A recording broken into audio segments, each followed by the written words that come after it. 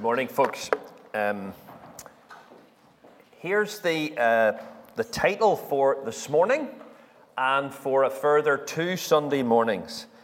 The title is A Helicopter Ride Over the New Testament Letters. Now, I want to explain that. How many people here have been in a helicopter? Quite a few. Well, the difference between a plane journey and a helicopter ride is, of course, well, you're flying a bit lower, but you have this tremendous vision all around you. If you're in one of the sort of type of helicopters, the eye in the sky, maybe traffic stations and radio stations and stuff used to use the helicopters for that. The big advantage is when you're flying over, you really get to survey the terrain all around you, whereas in a plane, you've got the little window or whatever.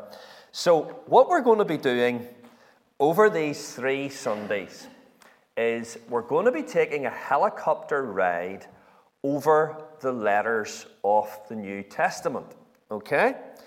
Now, I want to introduce you to the co-pilot for our helicopter ride. He is a man by the name of Warren Wiersbe. Now, I don't know how many of you, I'll ask again, how many of you recognise the name Warren Wiersbe? A good number. Warren Wiersbe was a Bible teacher, largely in the last century. American guy, did a lot of Bible teaching on the radio as well.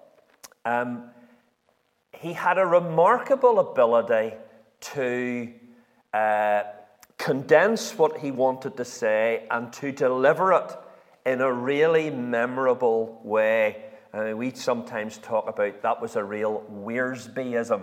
He just had wee pithy sayings which just seemed to capture so much. And I mean, when I meet Brother Wiersbe, I will shake his glorified hand very warmly, because he actually played a really, really important role on my own sort of biblical journey. He was the first author that I sort of discovered when I wanted to be more serious about the Word of God. I wanted to get more of a handle on it, and I can't remember how, but I fell in with Brother Wiersbe. Now, that's 40 years ago. And to this day, okay, I'm studying maybe a bit more at a different level or whatever, but I always, anything that I'm preparing on, I will always read Wiersbe, just because of, as I say, the accessibility and the memorability of it. And I'm going to, what we're going to be doing, let me just move on a bit for a wee bit, push for time. He has a series of commentaries on the Bible. He actually does nearly all the books of the Bible. And they're called the B series, okay? One word will follow B. Here's, brought them along in case anyone, you're not to take them on me, but in case, there's Romans, be right. 1 Corinthians, be wise. 2 Corinthians, be encouraged. And so it goes on. And as I say, he actually, by the time Brother Wiersbe went to glory, he had covered nearly all the books of the Bible. Now, I have to say, I think some of his titles in the Old Testament books and the Gospels, they're a bit of a stretch. They're a bit too general. But when he comes to the book of Acts, he divides it into 2. It's 2 volumes. Chapters 1 to 12, be dynamic, which is Nigel's word, dunamis, from earlier on, by the way. And that's brilliant, because what's the first part of the book of Acts about? It's about the coming of the Holy Spirit to empower the mission of Christ's followers. And then chapter 13 to 28, he calls Be Daring. And that's a brilliant title as well, because it's all about Paul's missionary journeys. And surely if ever there's a word that describes Paul's gospel efforts, it's daring. But here's where I'm going. The series started with Wiersbe working with the letters of the New Testament. And I think his titles for each of the letters in our New Testament are really fantastic. So many of them I would give 10 out of 10. He just captures what the letter is about in one word. So what I am going to do as we fly over the various letters of the New Testament, I'm going to tell you each time what Wiersbe's word is, be Romans, be right. I'm going to tell you it each time, and I really recommend you do something here. I don't know how you feel about writing on your Bible, but if you don't write in your Bible, I would get out a bit of paper and write down his title. Keep a wee note of it. And any time you come to read in that letter, remember that word, because it will alert you to what the theme is. So I'm going to give you the title each time, and the other thing I'm going to do is I'm going to give you a key verse. A key verse from each of the letters, which will tie in with that title, no doubt, and just alert you to what the letter is about. So these weeks are going to be about getting a greater familiarity with the letters of the New Testament. How many books are in the New Testament? 27. 4 Gospels and Acts. All the rest are letters. So there's 22 letters there. Interestingly, Brother Wiersbe never did Philemon. As far as I can see, he obviously knew that Les was going to speak on Philemon in Castlereagh Fellowship, so I wouldn't have to cover it. So yes, okay, we're going to start. We're just going to work through them in order, and we're going to start with Romans. Okay. Now the title that Wiersbe gave to that 16-chapter letter is this: Be right. Now, in what sense be right? Be a smart aleck, oh, I'm right. No. Be right in the sense of be right with God. Be in a right relationship with God and before God. Let's look at our key verse, which is Romans 1:17. I really recommend you underline this for when you come to read the letter of Romans.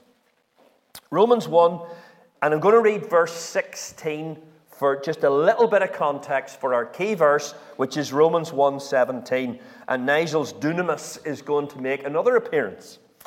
Paul says famously, I am not ashamed of the gospel, because it is the dunamis, the power of God, that brings salvation to everyone who believes, first to the Jew, then to the Gentile.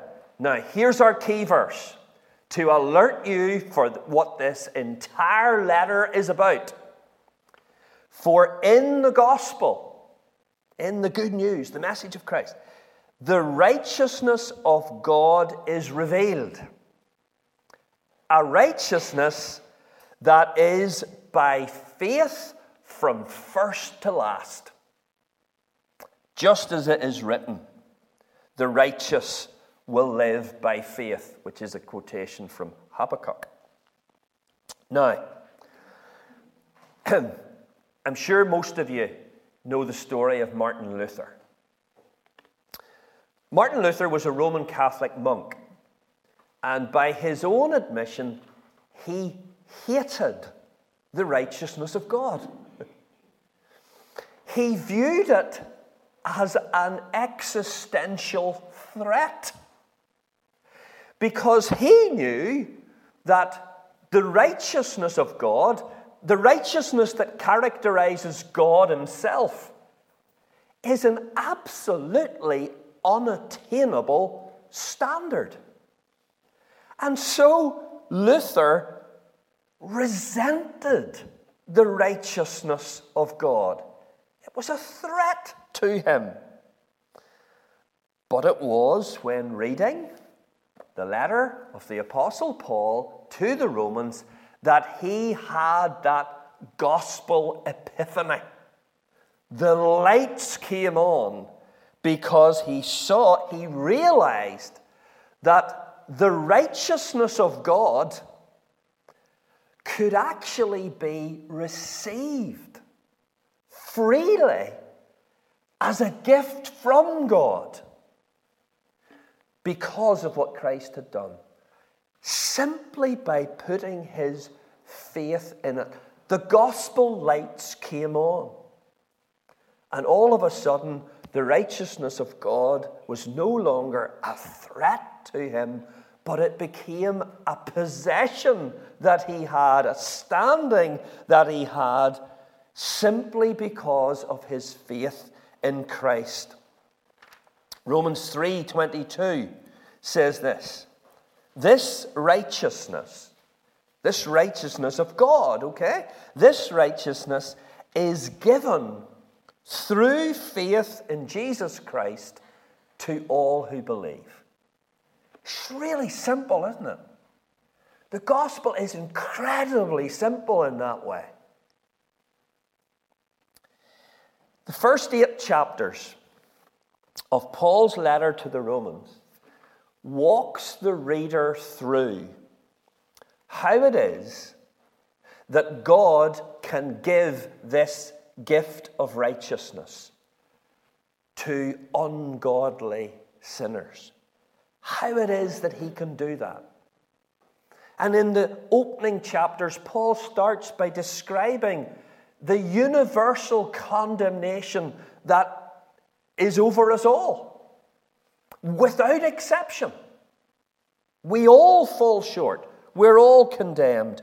And then he moves in chapter 3 and 4 to talking about the saving work of Christ. What God has done through Christ that enables him to be at one and the same time just, true to himself, not in any sense diminishing his own righteousness, totally just, true to himself, but also how he can be the justifier of the sinner who believes in Jesus. And Paul focuses on the work of Christ, the shedding of Christ's blood to make atonement for our sin. And then Paul moves on to talk about the transforming, sanctifying work of the Holy Spirit given to all who trust in Christ. Do you know every single Christian should have a basic familiarity with the first 8 chapters of Paul's letter to the Romans? Because the fundamentals of our faith are in those chapters, systematically unpacked. There are some things in there that will stretch you, that are difficult, but the simple framework of the gospel is in those 8 chapters. And then when you come to chapters 9, 10, and 11 of Romans, it's connected, but it's something very different. Because Paul then starts to talk about the nation of Israel, because he has to deal with this problem. Well, the nation of Israel rejected Jesus. The specially chosen nation to whom were given all the promises and the law and the tabernacle and all that there. They rejected him. Where does that fit in with God's program? Where's God's promises now? And that's what he deals with there. But then you come to Romans 12, verses 1 and 2. I want you to look at this. Remember, we're just flying over the letter to the Romans. We're just surveying the terrain. First 8 chapters systematically taking you through to the point where you can say, I know I will never be separated from the love of God which is in Christ Jesus our Lord, because all that Christ has done. And he deals with the issue of Israel's unbelief and the promises of God. But then you come to Romans 12 and notice what's happening. Romans 12, verse 1. Therefore, in light of everything I have said up to this point, therefore I urge you, brothers and sisters, in view of God's mercy, knowing all that God has done for us in Christ, to offer your bodies as a living sacrifice, holy and pleasing to God. This is your proper worship. Do not conform to the pattern of this world, but be transformed by the renewing of your mind. Then you'll be able to test and approve what God's will is, his good, pleasing, and perfect will. I love the phrase, a hinge verse. This is the hinge verse in Paul's letter to the Romans. You see, the first part of the letter, it's full of doctrine. A statement of what God has done for us. But notice the change of gear in Romans 12, 1 and 2, because we're now moving from doctrine to duty. This is what God has done for us, so this is how we're to respond. And there is only one appropriate response. If you understand everything that God has done in his mercy for us through Christ, there is only one response, folks. Offer your body to God as a living sacrifice. There's only one response that makes sense. Allow God to completely change your thinking away from living for yourself. Something completely different. And can I say this? You get that a lot in the letters, by the way. The first part of the letters, it's front-loaded with doctrine. The substance of what God has done for us. And then it moves to duty, our response. And there is an indissoluble link between doctrine and duty. No one can say, oh, well, I believe all this that God has done for me in Christ. Oh, his mercy is wonderful. I know that I am never be separated from the love of Christ, but you'll understand I reserve the right to do my own thing. That just will not withstand the New Testament. Never. There is an indissoluble link between understanding what God has done for us and living in response to it. I do not think you could overestimate or overstate the importance of Paul's letter to the Romans to understanding the gospel, understanding our faith. So that's our first letter. Be right. Brother Wearsby, thank you for that. 1 Corinthians comes next in our Bible. And it's another long letter. Can I give you the key verse for it? He calls it, be wise. Be right. Be wise. 1 Corinthians 3:18. Good verse to underline. Do not deceive yourselves. If any of you think you are wise by the standards of this age, you should become fools so that you may become wise. What Paul is saying is this. Christians do not live by, they do not live according to the wisdom of this world. He tells us that we actually live by a heavenly, spirit-given wisdom. We live in an upside-down kingdom. That operates in a totally different way to the way the world operates. Now, I don't know what your familiarity with 1 Corinthians is, but actually, there is a lot of 1 Corinthians that is just really awkward to read. It's uncomfortable to read it.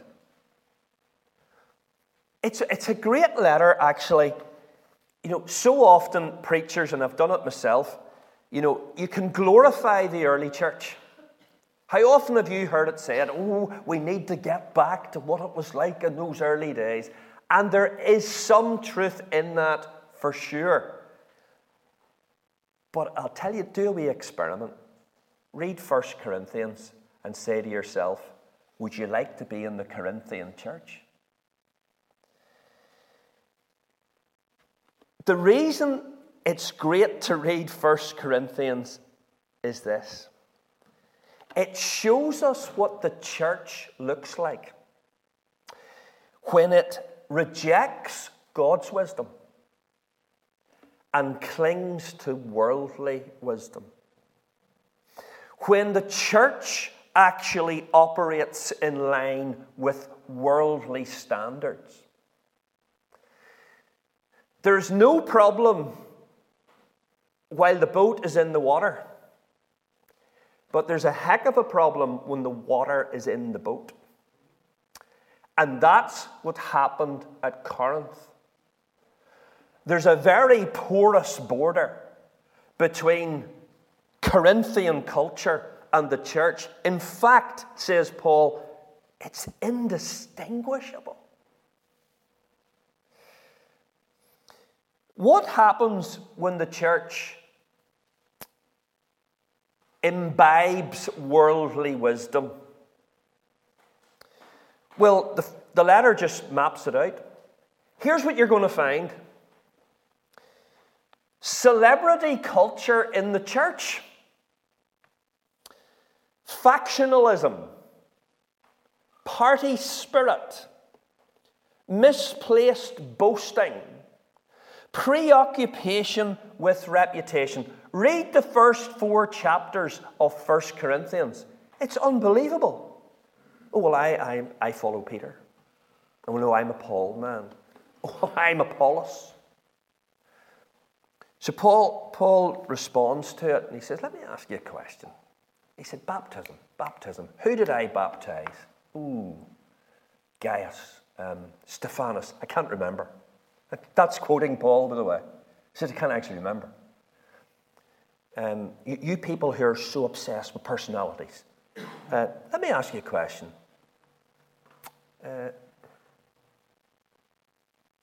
Were you baptized into Paul's name? Well, actually, another one. Was Paul crucified for you? What are you doing coming in behind men and gather? Not that Peter and Paul would have approved of it, by the way, but that whole bumming up of men and going into camps. He says, yeah, Paul watered, Paul planted, Apollos watered. Yeah. It was God who gave the increase. But when you see Christians dividing around personalities, worldly wisdom, that's what's doing it. That's what's doing it. What else do you get? Well, you get toleration and justification of sin. I think the ugliest chapter in the New Testament is possibly 1 Corinthians 5. Because there's like an incestuous relationship going on in the church where a guy is sleeping with his mother-in-law and the church is doing nothing about it. Nothing about it. And I'm even being a bit hard on the world now because Paul says it's so scandalous that a lot of the pagans wouldn't even buy into this. And it's happening in the church and you're not dealing with it. There is no discipline in this. Worldly wisdom will tolerate and justify sin among the people of God. I can't help but think progressive Christianity is so progressive that it goes back to 1st century Corinth. Absolute sexual immorality now being baptized as somehow it's okay today. The complete breakdown of brotherly love. This is what 1 Corinthians is riddled with. Absolutely riddled with it. Believers were taking each other to court. And what that means in practice is the rich people who could afford to do it were taking the poor believers to court. 1 Corinthians 8 to 10. 3 chapters. What's the problem? Well, it's all about food that's been offered to idols. And believers have different levels of understanding of their liberty to eat food. What if you get it in the market and it's been already offered there? And what if you go to somebody's house and there was a bit of confusion, and believers were at different stages about the liberty they had in Christ. But liberty was not being operated by in love. And those who were strong in that sense, those who had a good conscience, they just stormed on ahead and did their own thing, disregarding their weaker brothers. And they were then getting caught up in what was happening, acting against their conscience. And it was doing spiritual damage to them because people couldn't limit their liberty for the sake of love. Spiritual gifts. 1 Corinthians 12-14, gifts that were given for the express purpose of building each other up were being used in a flashy, self-serving way. You see what happens when the wisdom of the world becomes the dynamic within the people of God? When the church takes its lead from culture and not from Christ. There was lots of confusion about marriage, celibacy, singleness, divorce, remarriage. There was lots of confusion about the resurrection. They'd just gone with the basic Greek pagan idea that there was no bodily resurrection. Paul says that's kind of devastating. But that if we should read Romans, because it's so absolutely fundamental in giving us an understanding of the good news, the gospel, we should fly over 1 Corinthians regularly, folks. Because you see what the church will look like when it accommodates itself to culture. When it gets with the times. When it imbibes the wisdom of the world. Do you know what will happen to the church? It will turn into an unholy mess. And it will look just like what's out there. And if we're not different and distinctive, why would anyone pay a button of notice to what we have to say? It's an uncomfortable read, but it showcases what the church will become when it takes its lead from culture and not from Christ, who, chapter 1, verse 30, who is to us wisdom from God.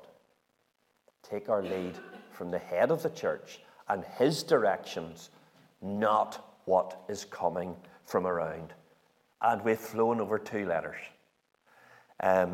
So how we're going to do 20 more letters in 2 weeks? Well, you can do the maths on that. Did I give you a verse? I did, yes. I'm just going to stop and can I just repeat again? What's the purpose of this? It's to get you to go away and go, you know what I'm going to do? I see Romans there. Be right. Be right with God. Righteousness of God. And there's a key verse.